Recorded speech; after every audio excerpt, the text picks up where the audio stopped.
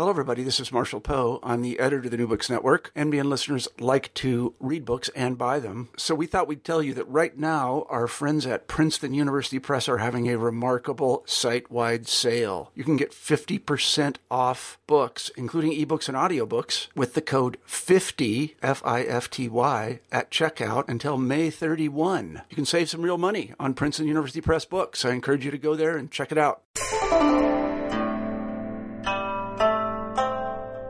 Hi, I'm Carla Nappi, and this is New Books in East Asian Studies and New Books in Science, Technology, and Society. It's a special double feature today, so welcome. I just spoke with Tina Gammeltoft about her really haunting new book, Haunting Images, a cultural account of selective reproduction in Vietnam. This came out with the University of California Press in 2014.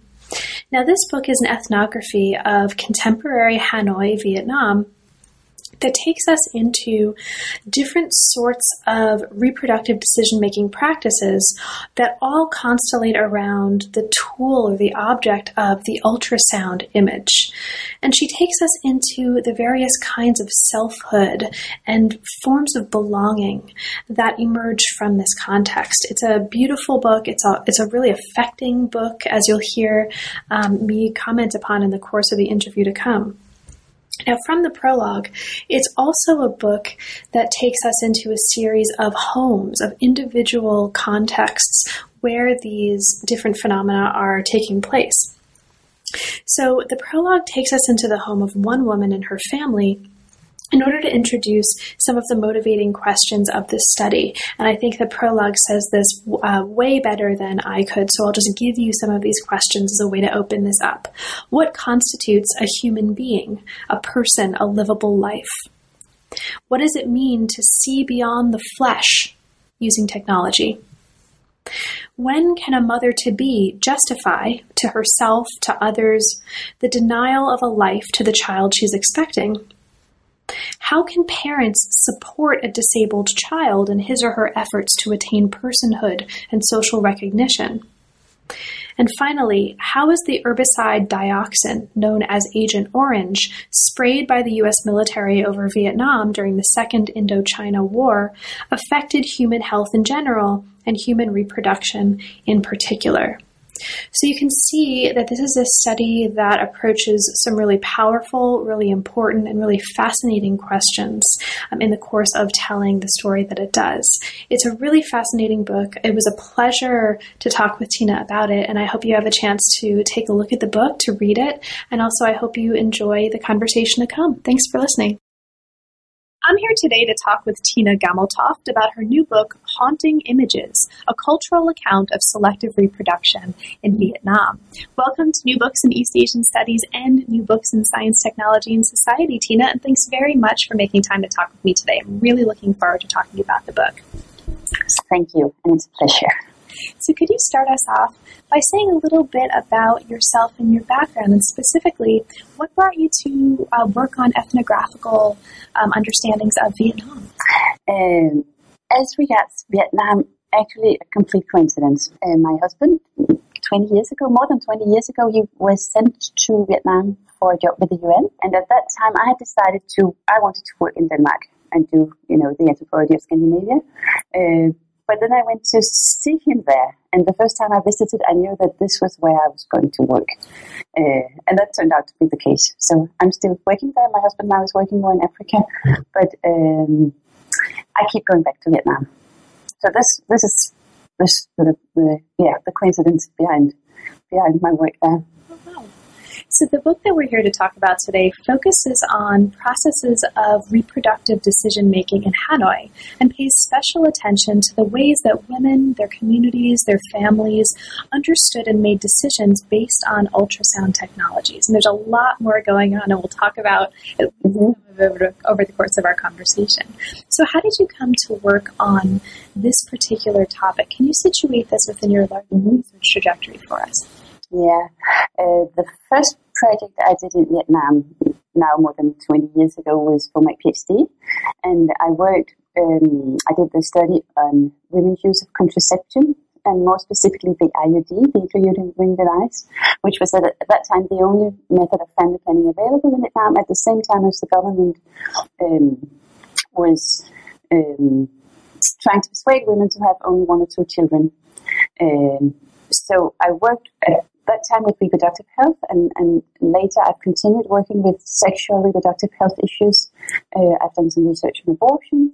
And so when the time came to plan this study, I knew that I wanted to continue working with women's issues and with reproductive health issues. And at that time, this is now more than 10 years ago, practically all research selective reproduction on the use of prenatal screening had been conducted in the Western world, in Europe, in the US, in Australia, and I don't think that I couldn't find anything from the developing world at that time. So I thought that given that now I was moving to Vietnam to live there for 2 or 3 years, it was really a good chance to do work on this topic, which was completely under-investigated.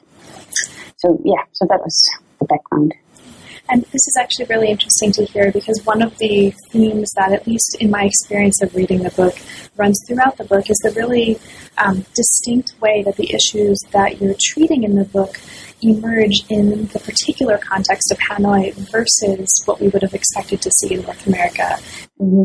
And so that's a running theme throughout this story. Mm-hmm. Yeah, it is. So the book develops 2 main propositions, and I'll kind of lay these out as a way of then bringing us into the substance of the first body chapter. These 2 main propositions, as you lay them out early in the introduction, are first, that life and death decisions put people in situations where they're forced to consider not just what to do, but who they are. So there's a self-making, there's a self-formation that's happening here. And in addition to that, the book is arguing, or sort of one of the propositions that the book is laying out early on, is that people in Hanoi are, as you call it, forging moral selves. We'll talk about what that means in a moment, by enacting social belonging when they're confronting ethically demanding circumstances. This is the background to keep in mind as we then proceed to explore the particularities of the study. Now, one of the things that emerges very early on in the book, before we even get to the particular locality that you're exploring in the course of your ethnography, is the importance of being very clear about how we're thinking about the localized emergence of concepts like individuality, choice, as they emerge from different circumstances. So one of the things that the book is doing early on is challenging the language of individual choice in accounts of reproductive experience. Make a point here that there's an overemphasis on individual choice and how we understand reproductive technologies, and that this can lead us to ignore or to completely misunderstand important elements of the human reproductive experience in different locations. Instead, the book brings us to the importance of a language of collectivity, belonging, and responsibility. Now, you cite early on in the book an inspiration in the work of Emmanuel Levinas. So can you maybe start us off by talking a little bit about that, the inspiration in the work of Emmanuel Levinas, and how that, what do we need to know about that, rather, in order to understand the importance of this notion of collectivity and belonging? Thank you. Let me say first that I mean, it's completely correct what you say, that in the literature on the Western world, and this was what I was struck by, because at the time when I arrived in Vietnam, everything I had read about prenatal screening was, as I said before, originated in Europe or the US, basically. So throughout this literature, there was a lot of emphasis on choice, which in a way makes sense, right? Because what these new technologies do is that they allow people to make choices. First, there's choice about, do you want to use screening, testing technologies in your pregnancy, or do you not want to use the technologies? And then if women then proceed and they say, yes, we use the technologies, and then you move on to an even harder choice, which is in case the technologies then find something wrong with the child that a woman is expecting, what then does she do? Does she proceed with the pregnancy, or does she terminate it? And that is, if you look at it, that's obviously very hard choices, and it is decisions that have to be made. And this is also how these situations are framed by people in Hanoi. They also frame them as decisions and as choices. But I hadn't worked that for very long until I realized that beneath that talk about decision making and making choices, there was something else, which was this, what I describe as in terms of an anthropology of belonging, as this very strong sense of collectivity and belonging and responsibility to other people. And then I came across this work by Emmanuel Levinas, as you say. And I think the main contribution from his philosophy for me and for my thinking has been the way he approaches subjectivity, the way he sees human subjectivity, which is completely different from the way it's most often conceptualized in the social sciences at the moment, which probably has to do with the way that many people tend to see subjectivity right now is very much influenced by the work of Michel Foucault. And Levinas' approach to subjectivity is completely different from that. So whereas Foucault places emphasis on self-making, he sees subjectivity as a question of ethical self-practices, self-formation. Levinas says before we can even make choices, before we can make decisions, we are always already connected to others. We are already involved in relations of obligation, responsibility to other people. So Levinas basically says before, yes, we can look at decisions and choices, but before we can even think of making choices, making decisions, there's a very basic connectivity, basic connections to other people, and that's what we have to look at as well. And this resonated with the ethnographic observations that I did in Vietnam. So this is why I've been thinking through Levinas throughout the book, basically. Yeah. This is also really important as a corrective because I think there's so much attention in so many different areas of the humanities and the social sciences right now, history, anthropology, sociology, on agency and on local agency locally. And we tend to take for granted, I think, often without realizing we're doing so, that agency means individual agency. And this is really challenging that in a very richly sort of explored ethnographic account in a way that's, I think, really useful for listeners and readers, even if they don't imagine themselves as fundamentally interested in the topic that's being explored here.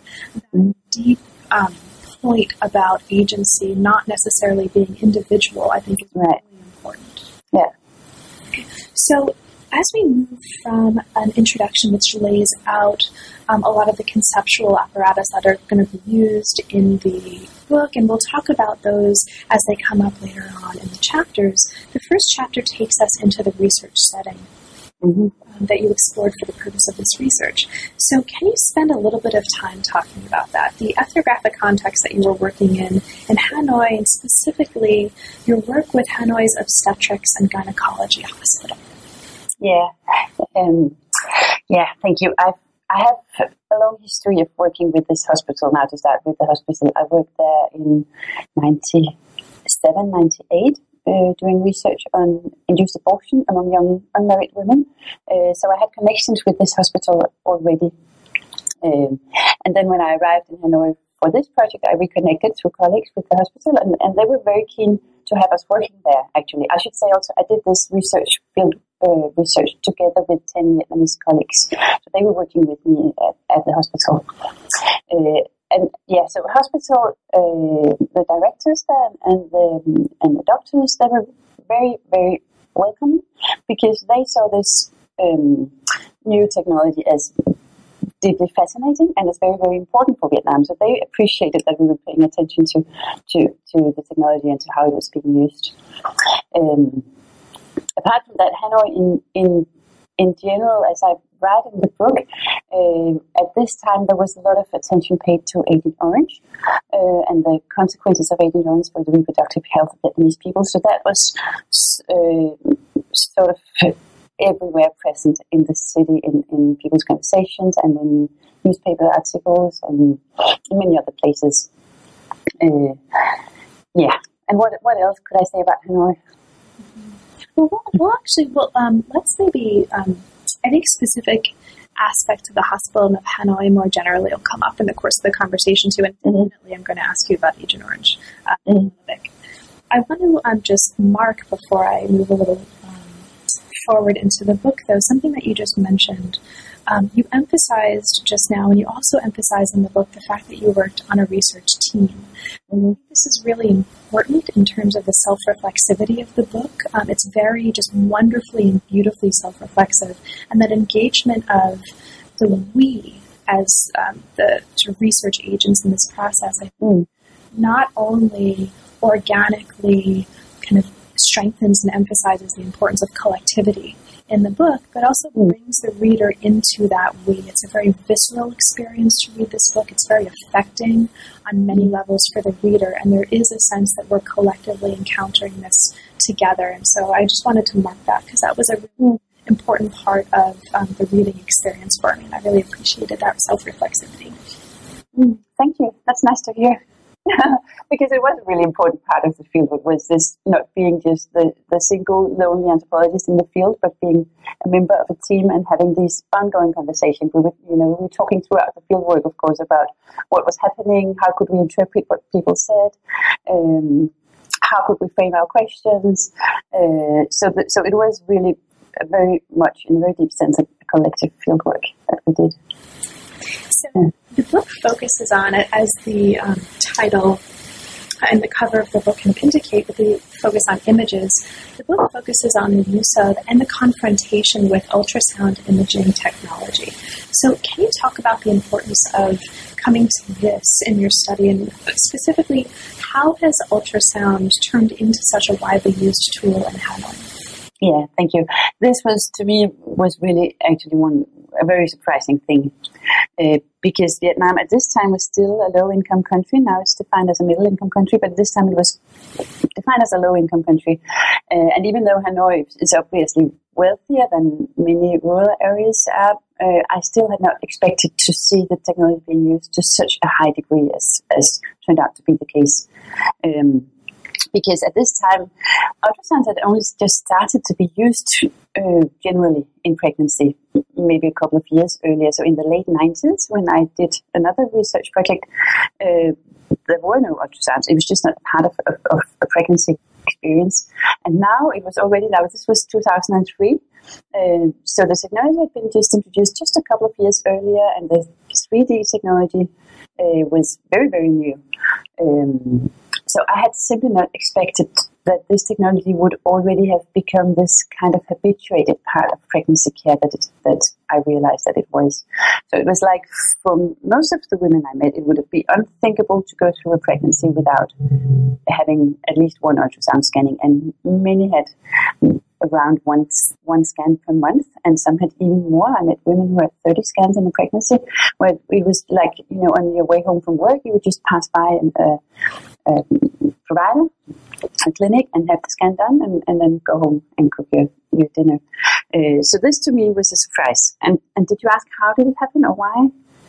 Did you come to? So, why is this such a widespread technology used in Hanoi? I think it's several factors working together. One factor is the privatization of the healthcare system, which means that there are lots of private providers in Hanoi now offering pregnancy care, and women often prefer the private providers because the services are quick and in many ways more convenient. And these and ultrasounds basically are a source of income for these providers, for the private providers, but also for the public hospitals. So providers are pushing the use of this technology simply basically because it's income, it's revenue for them.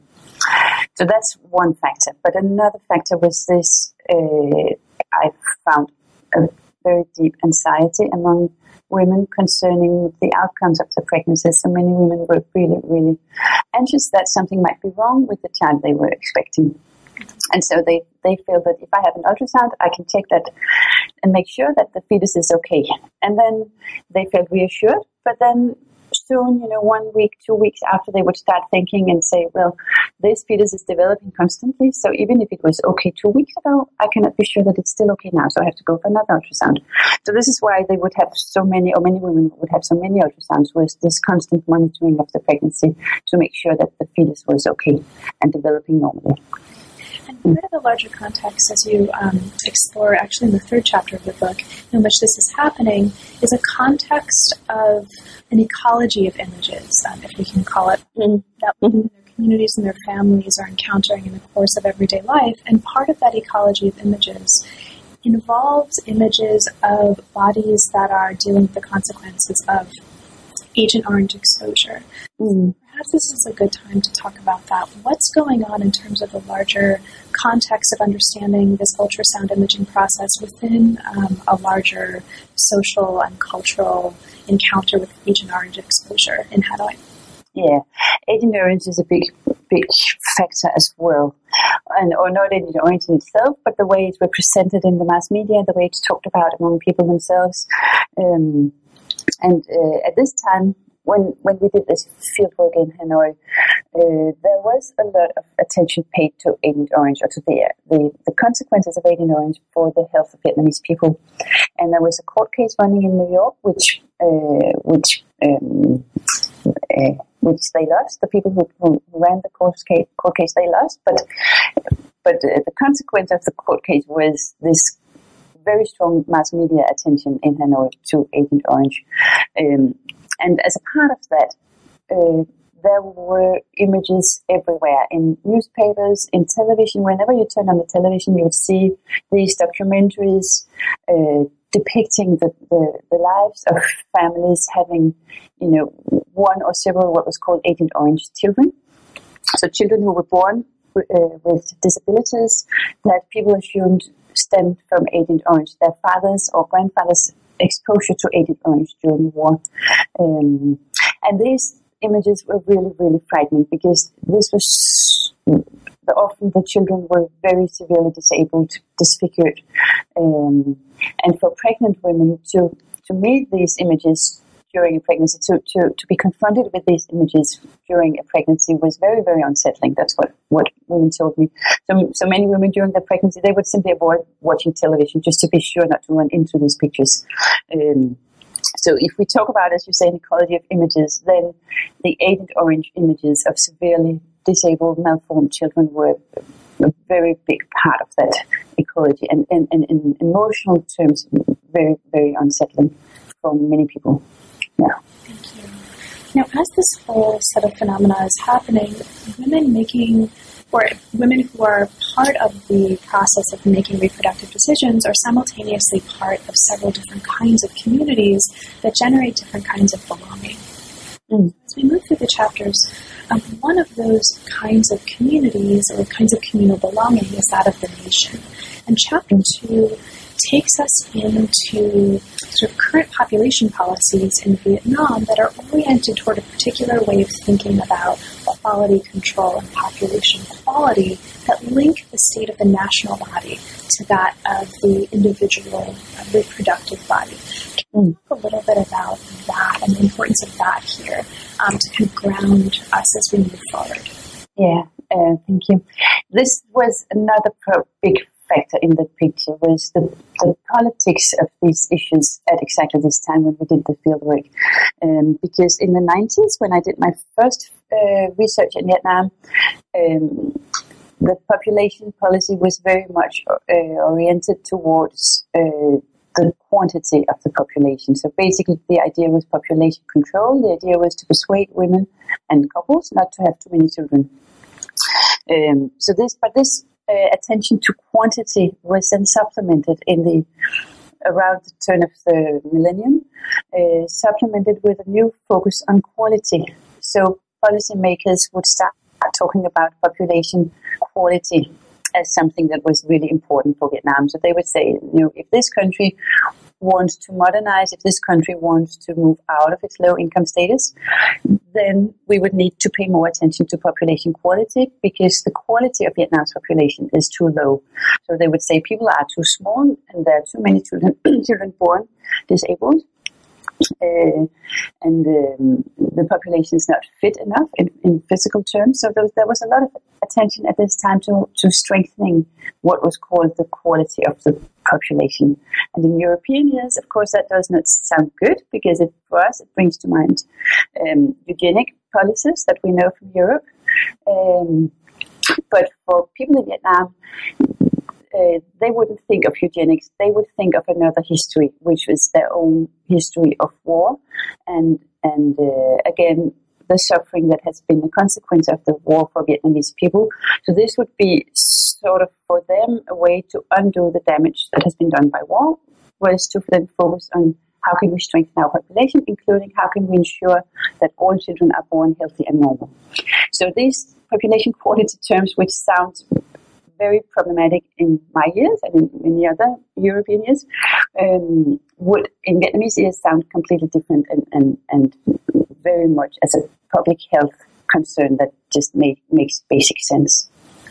And one of the, I think, important corollary points that comes up in your discussion of population and biopolitics in this chapter, I just want to mark this for listeners before we move on, that whereas often, those of us who think about histories and populations, when you think about population, you think about biopower, you think about Foucault, you're making an important point here, or I think at least it's really important, that biopower always takes place in very locally specific ways. Right. It's important to localize that, and I think that's important. Mm-hmm. That's an important intervention here. Mm-hmm. Another kind of community that women are part of that generates another kind of belonging at the same time as this belonging in terms of the national body is local moral communities. And you talk about the importance of this in terms of sort of helping the subjective formation of the woman as she's dealing with these decisions. So when a woman's pregnant, as you put it in Chapter 3, what's at stake is not only the coming into being of her child, but also the coming into being of herself as a member of her local moral community. So can you talk about that? That seems like a really crucial point in this part of the book. Yeah, thank you. This was actually a very central thing, and it took me a little while to realize the difference between what I saw in Hanoi and what I knew from, say, Denmark or other places that I know well. Because for women in Hanoi, it was so important, as I said before, it's really important, of course, the pregnancies go well and that the children are born healthy. And I thought, well, okay, that's kind of familiar to me. That's not so strange from what I know from my own country or other countries. So it took a while before I realized that for the women that I met in Hanoi, there was an even more profound concern at issue, that this was also a very, very existential question, in the sense that if they ended up having a child that had some kind of problem, that was not normal, quote unquote, then that would be a problem in terms of their getting integrated as full members of their husbands' families. So when women get married in Vietnam, they leave their own family that they were born into, move into their husband's family. So it's a patrilineal, patrilocal kinship structure. And this means that for these women that I met, if they had the child that they hoped to have, the healthy, normal child, they would be accepted now as full members of their husband's family. So they would belong fully to this new family. But if they did not, if they failed in childbearing, then they would not be accepted as full members, and then they would be full members of nothing. They would be sort of living in a limbo, a social limbo, because they would not belong to their natal family anymore, and they would not belong fully to their husband's family. So it was basically for them a question of coming into being themselves, of becoming full human being, full persons themselves. And so it's not just a question of producing a child that was considered a full human being, but it was also a question of themselves being considered as full human beings. So in that sense, and then, again, the overuse or the very excessive use of the ultrasounds, in a way, for me, made sense in a deeper sense than it did to begin with. So as we move into the fourth chapter, we move from understanding the contexts nationally, the context in terms of local moral communities, and we look at the context of the world of the physicians who are involved in assisting these women and their families in making these decisions. Chapter 4 looks specifically at the ways that physicians and healthcare professionals more generally at the hospital that you looked at defined their own roles in the realm of selective reproduction. Now, you make a point here, and this is related to one of the first things we talked about, actually, that these physicians did not aim to set women free, right? So their own independent choices, but instead sought to care for their patients by taking responsibility for them. Can you talk about this notion of responsibility, which is really seems key here, and what kinds of ways did you see physicians doing this? Yes, this was, again, I was implicitly comparing to what I knew from Denmark. And what I knew from Denmark was that, and what I knew from the literature, say from the US or other places in the Western world, was that there's a lot of emphasis on non-directive counseling when it comes to prenatal screening. So again, say if a problem is found in a pregnancy, then the physicians are expected to give the woman the information that she needs, and then she is supposed to make her own independent decision together with her husband. And what I saw physicians do in Hanoi was completely different from that. So they would give some information, and then they would always tell the woman in very direct terms what they thought she should do, right? So either they would say, no, this is not really a big problem, so you should continue with this pregnancy, or they would say, oh, this is never going to be a proper child, you better terminate the pregnancy immediately.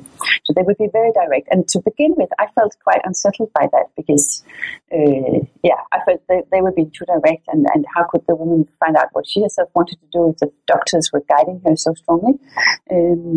But then over time, again, I came to see it in a different light because I, of course, learned to see it the way that people in Hanoi see it. So what I realized was that for the doctors, they felt that the only way that they could take proper responsibility for the patients, and this was something that was very important for them, they said, we have a really big task, we have a very big responsibility as doctors, and the only way we can enact that responsibility properly is by guiding these women in very direct terms, because it's such a difficult situation for them to be in. So we have to tell them, what is the best thing to do. And when I talked to women and to the women's relatives, they said the same thing. They said basically, this is such a painful situation. We don't know what to do. We don't have, enough sort of insight into the medical aspects of this. So we need this direct guidance. So over time, I started to think, well, I can see the point, in ethical terms, I can see the point in the way they are practicing counseling. And you could turn it around and you could say, is this non-directive counseling that physicians try to do in Denmark, for instance? Is that the best thing to do for patients ethically? And I'm not so sure about now what is right and wrong in this, as I was to begin with. One of the things that is really fascinating, just along the lines of what you were just saying that comes up in this chapter, is that physicians would occasionally, and I'm not sure how occasional this was, but would occasionally involve you and your research team in the process of trying to urge women to make certain kinds of decisions. Can you talk a little bit about that? Because that's one of the really striking moments for me as a reader, is trying to imagine what that would have been like as an author and researcher. Yeah, that was actually hard. I found that really hard because, again, the doctors, they knew exactly what they thought was right. And then, as you say, they would sometimes try to involve us in that and say if a woman was hesitating, they would say to us, you know her, can you go and talk to her and explain to her that she does need to terminate this pregnancy? That's the only, appropriate response to this, whatever scanning results she had got. And I felt, for me, again, I was probably too rooted in this non-directive way of approaching these things, so I felt I couldn't do that. But what we did instead was that we had time to talk to the women and to their relatives. So we visited them at home, and we spent many, many hours together with them, just talking, helping them to unravel their thoughts and to think about consequences of doing one thing, consequences of doing another thing. So in that way, I think we did engage with them in these decisions, but without telling them what was right or wrong. Usually, with a very few. Sometimes some of the members on my team, they were also doctors, and they would sometimes be more direct in suggesting to women what they thought was right or wrong. And next three chapters of the book, chapters 5 through 7, actually take us into some of these circumstances where individual women and their families who were informed through 3D ultrasound scans that the children they expected would be anomalous were making decisions about who and how this was happening. And there's some, even though I've been asking you questions that are about kind of larger contexts and generalities, I'll just mention for listeners that there are quite a few, many more than a few actually, individual accounts here of specific circumstances and specific localities and specific families. So there's a lot of examples in the book, and those come up throughout the chapters, but chapters 5 through 7 are particularly devoted to bringing us into some of these households. Chapter 5 looks very closely at the various ways of understanding causality, reproductive outcome, as they shaped how women and their communities, their families understood their reproductive encounter. These women and their relatives wanted to know why. What made pregnancy abnormal? What was the cause of this? Why? So in this chapter, you take us through different levels of causation that were that existed at the same time, that mutually informed one another, but that we might think about as, or we might have before reading this chapter, thought about as independent realms. And this is realms of the biological body, realms of the cosmological body or bodies, and then kind of social bodies and social processes that were involved in causation. Now you talk about this, one of the ways at least that you talk about this in this chapter is that suggesting we understand the engagement between these biological bodies and cosmological bodies, or put another way, perhaps between science and superstition, as a process of moral imbrication.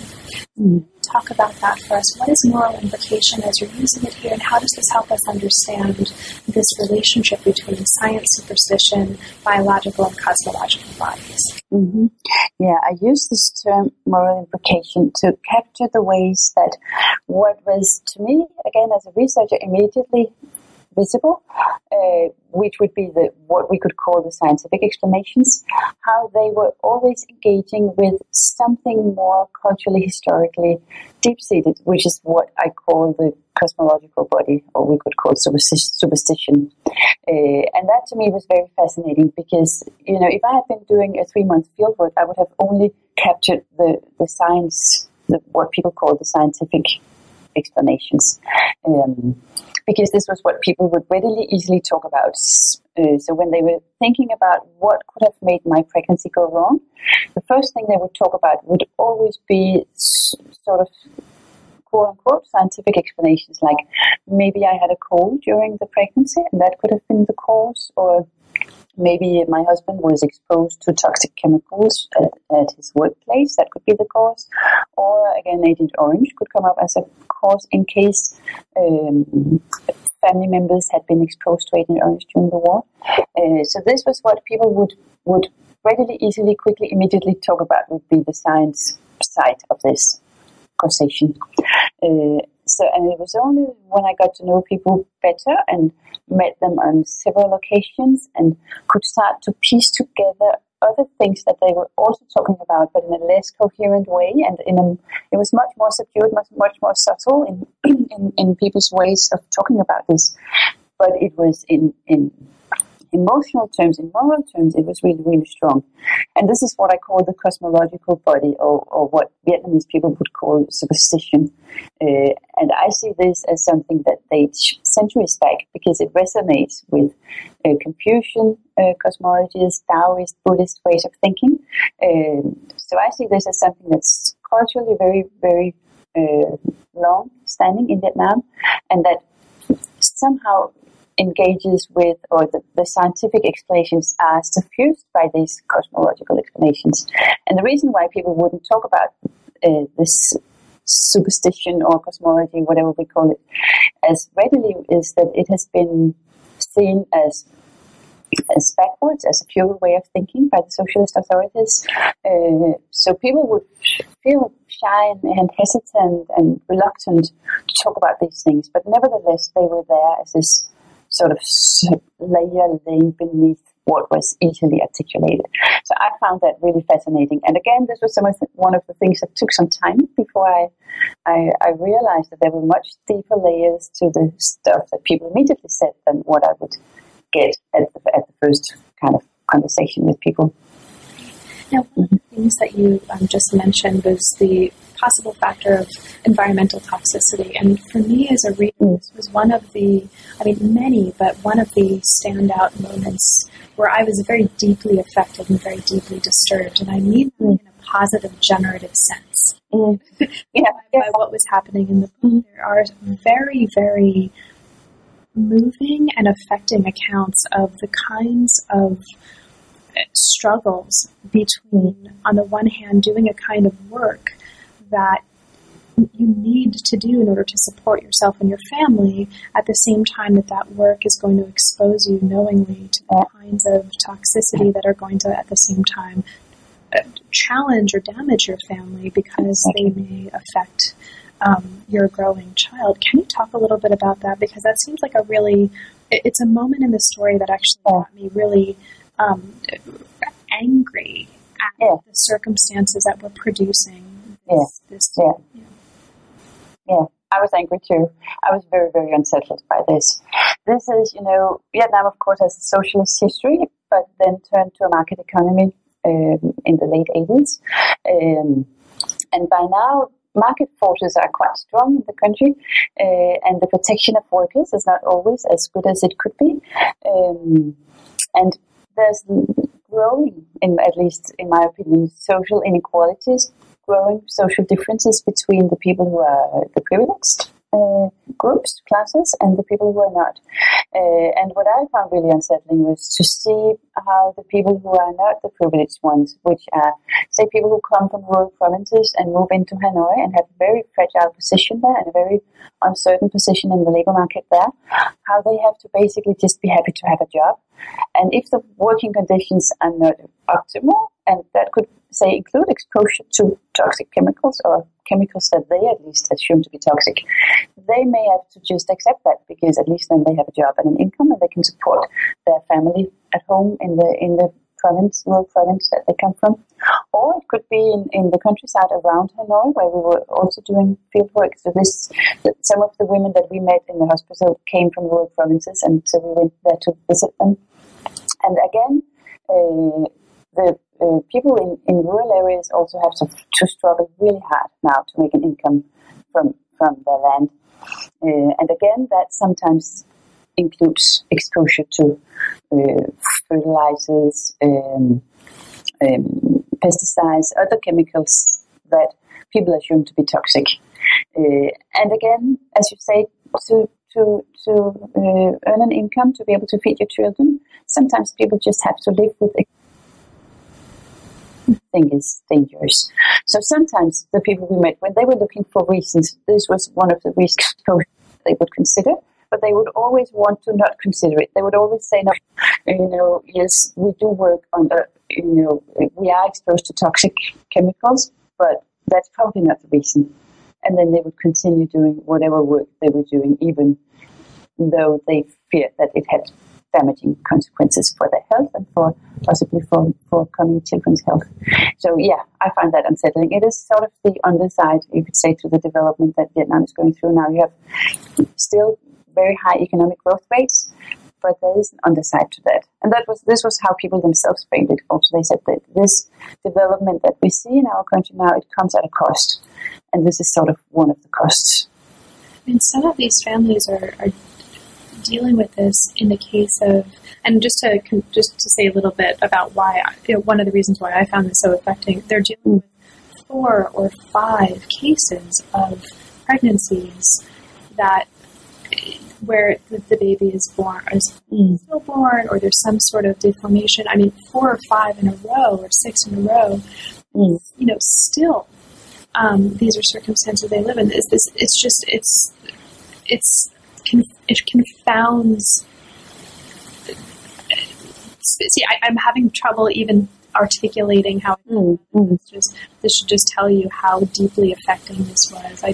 It's hard to understand, and I think one of the things that the book does really beautifully and really powerfully is to bring us into individual local cases where this is happening and humanizing this, so that we're able to not experience this in the way that a family would have, but understand through taking us into a particular household what happens in a way that's much, much more affecting and much, much more powerful than just talking about this in a larger, kind of contextual way. So thank you for that. And also that's something I think about the book, one of many things that's really going to stay with me for a very long time.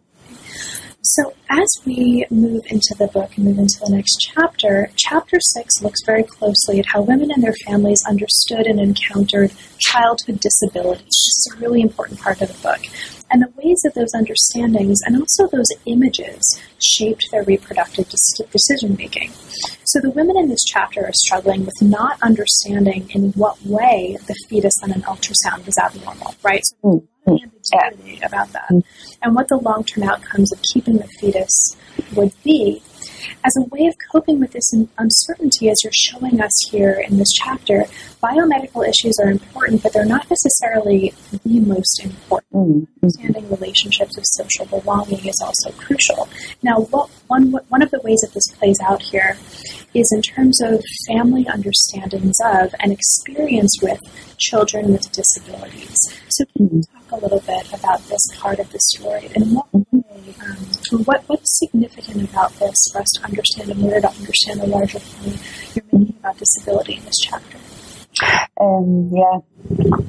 I could start from the hospital again, actually, because when I was sitting in the hospital and overhearing these consultations between women and healthcare providers, I was sometimes struck by, the minimal information, in my view, that the women would get. So the doctors would give them very little factual information about what was the problem with this fetus. They would say basically just, this is abnormal. What do you want to do? And then women would say very promptly, I'll have an abortion. In many cases, this was, crudely put, this was what was this counseling was like, right? So the doctor says this is abnormal, and the woman says, okay, I'll go for an abortion. And whereas, for me, I was thinking if I had been that pregnant woman, I would have said, okay, what do you mean by abnormal? What would this child look like if I kept the pregnancy? I would have asked all those kinds of questions, but they did not.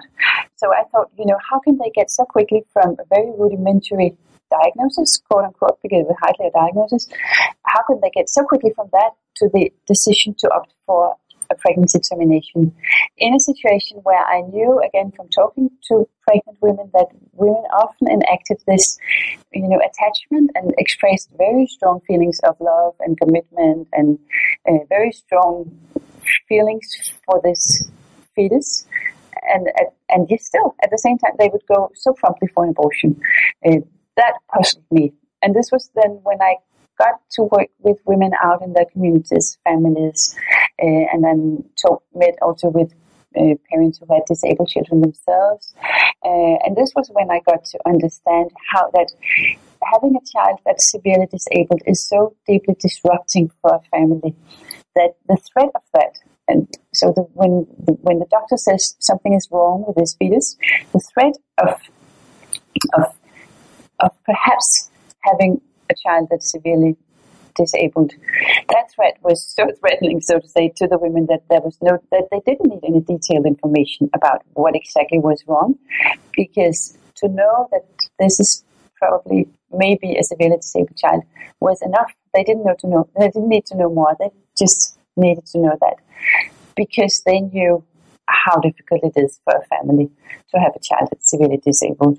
They knew that because all women have family members or neighbors or community members on close hold that live with a child with a disability. So they know what it means. They know what are the implications for a family.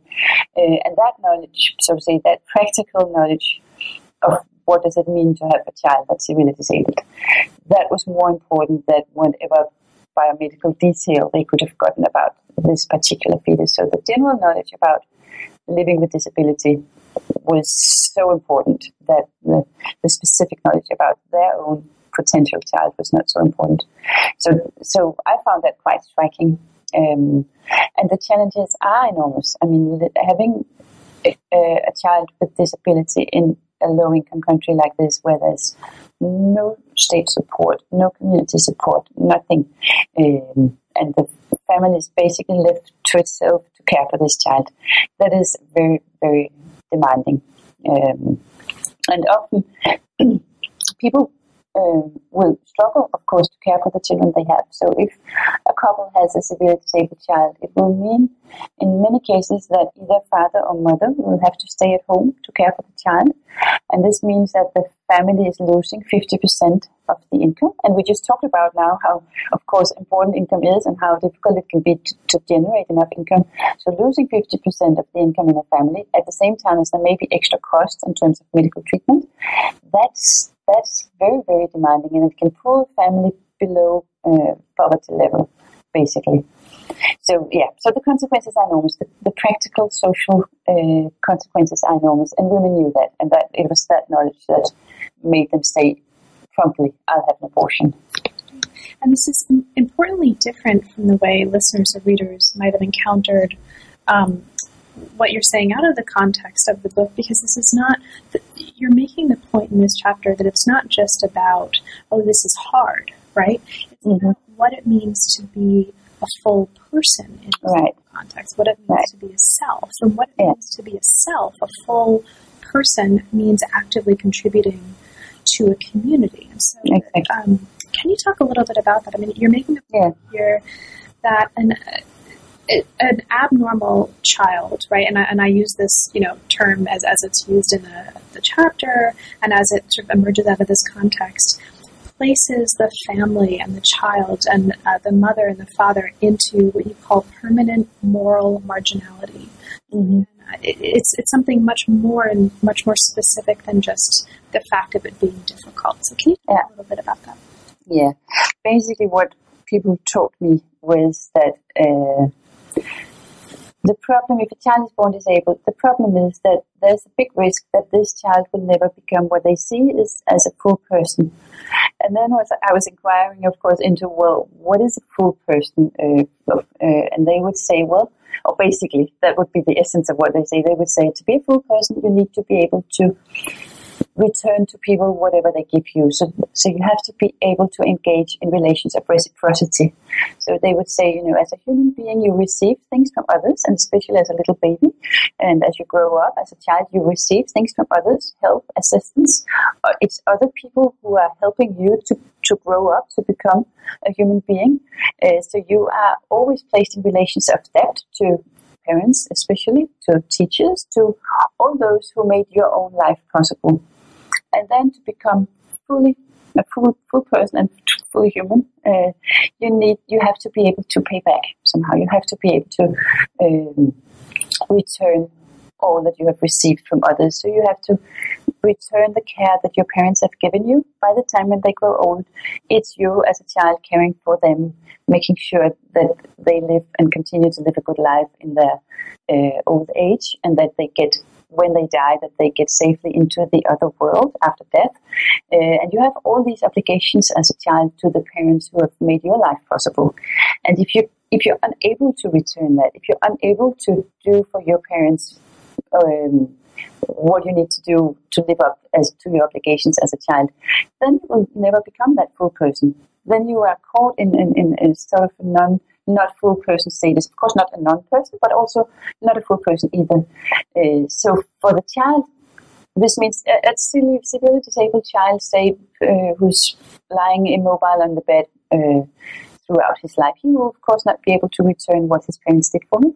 So he will be caught in this limbo again as a not full person.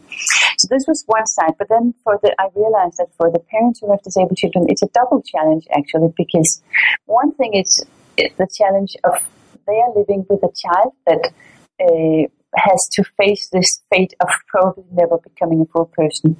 But their own personhood is also at issue, because as a parent, it's your responsibility to make sure that your child becomes a full person. So if the child does not, then the parent's personhood is also compromised. So their ability to become full people, to full persons, full human beings, to do what human beings should do, to live up to their obligations as human beings, that's jeopardized as well. So it's not just that they have to see their child suffer and they have to be daily confronted with their own inability to do for their child what they should do for the child. It's also that they as persons are unfulfilled, so to say. So it's a really, in existential term, it's a very, very painful double challenge of the child not becoming a full person, but parents also not becoming full persons. And it shows us also again how these intimate connections between people, that you cannot look at parents separately from the child, you cannot look at the child separately from the parents.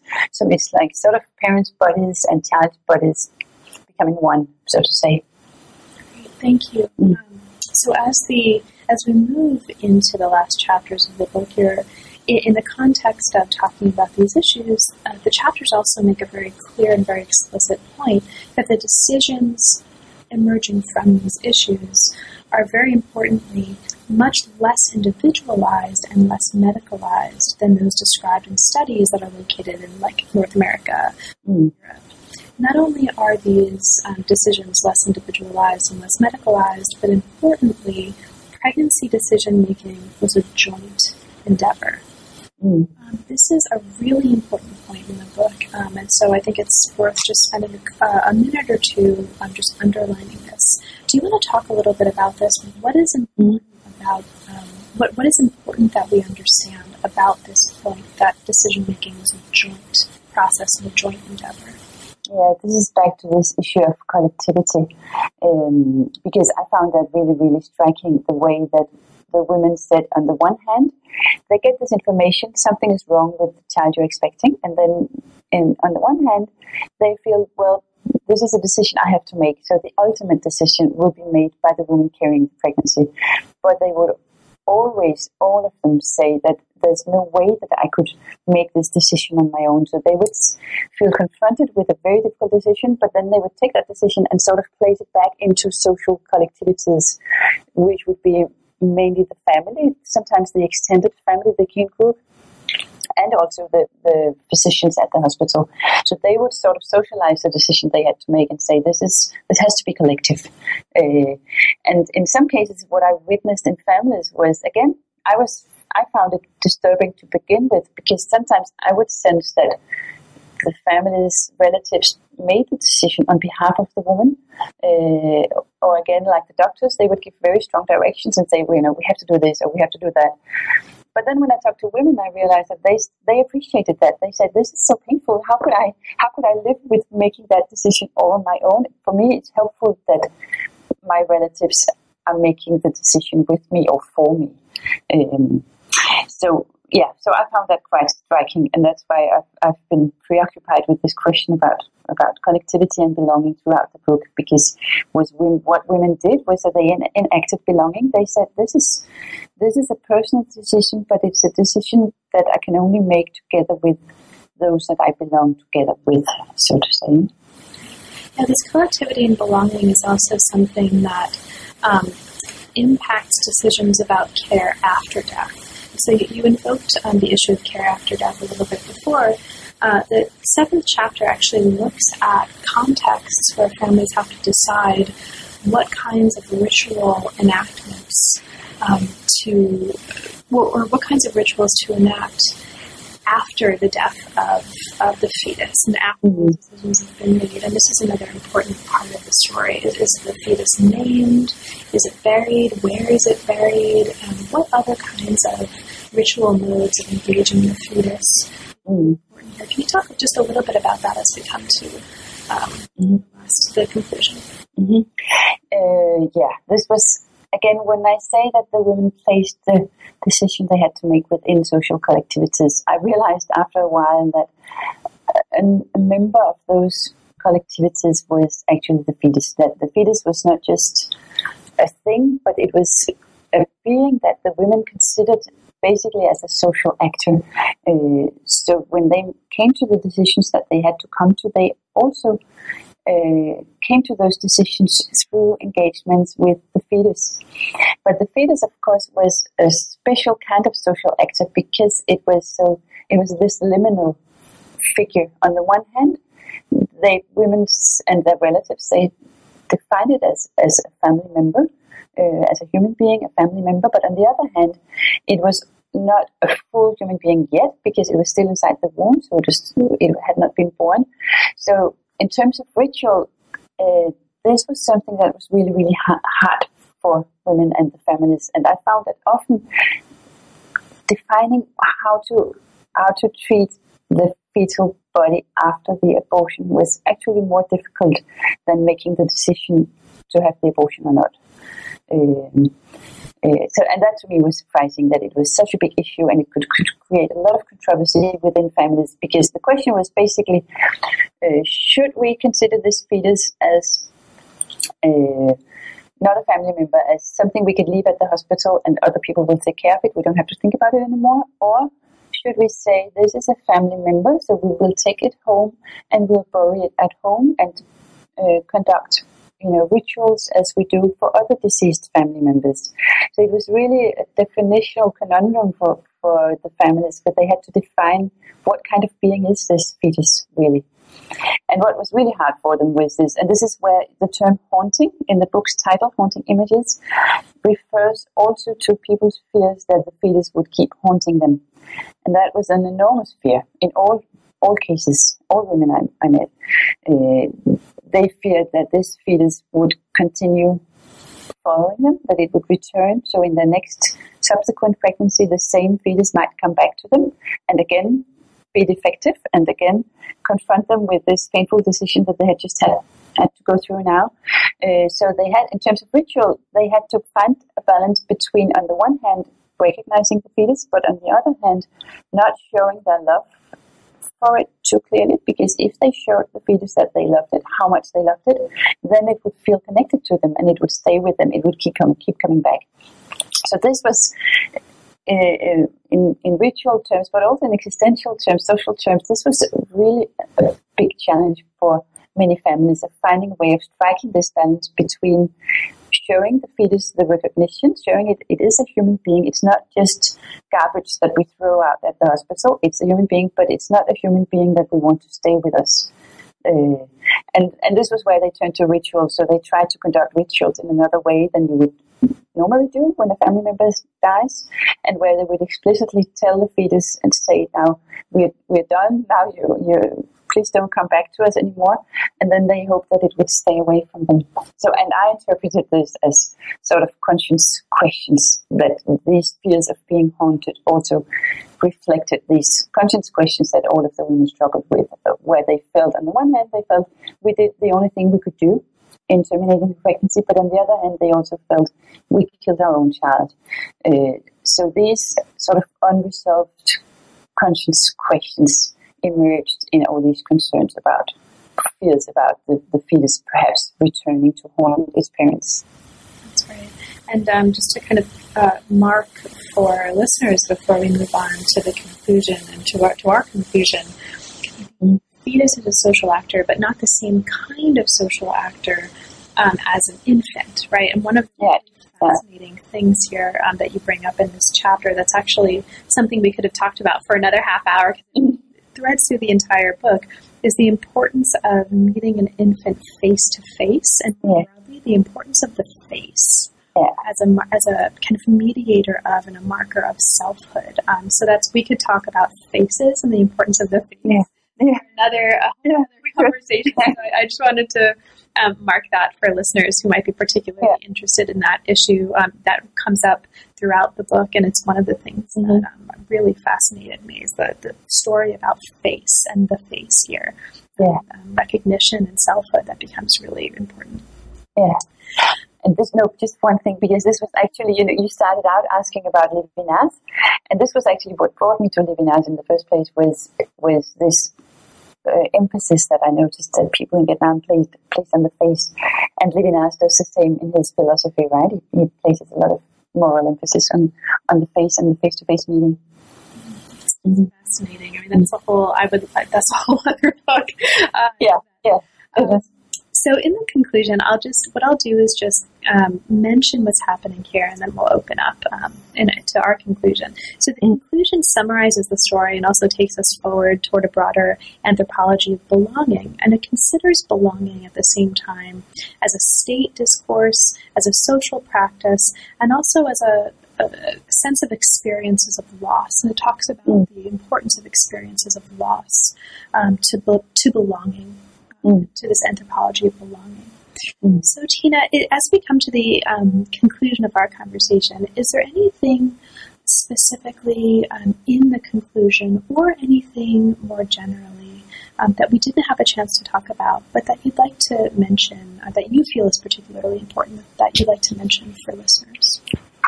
Not really. I liked your reading of the book, and I think we talked about all the major issues. Yeah, no, we did. Well, thank you. I think hopefully it's clear to listeners, and I just want to emphasize, in case it's not completely clear, that it's not just a beautiful book and a very arresting book, but it's also a very sort of intimately affecting book. This is a book that stays with you, or it certainly will stay with me for a very long time. And I thank you for that, because it's not all the time that we get to read books that are so transformative. Thank you. So now that the book is out, and congratulations on what is just an amazing work here, what's next for you? Are there any projects that are currently motivating you and inspiring you?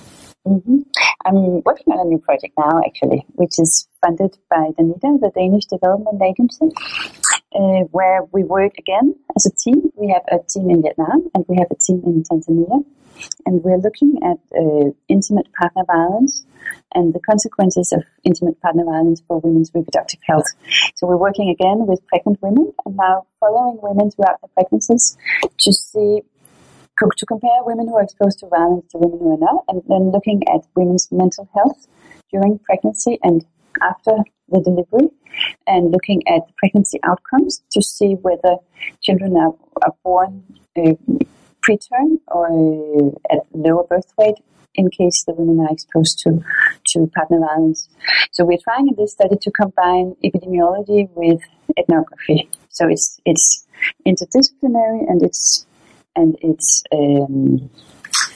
it's across two countries, Vietnam and Tanzania. So I'm quite excited about this project, both in terms of the collaboration across countries and also in terms of the collaboration across scientific disciplines. Well, that sounds amazing as well. So best of luck with that work, and I'll look forward to talking with you about that as well. Thank you. Thanks so much, Tina. Thank you. You've been listening to New Books in East Asian Studies and New Books in Science, Technology, and Society. Thanks very much for joining us, and we'll see you next time.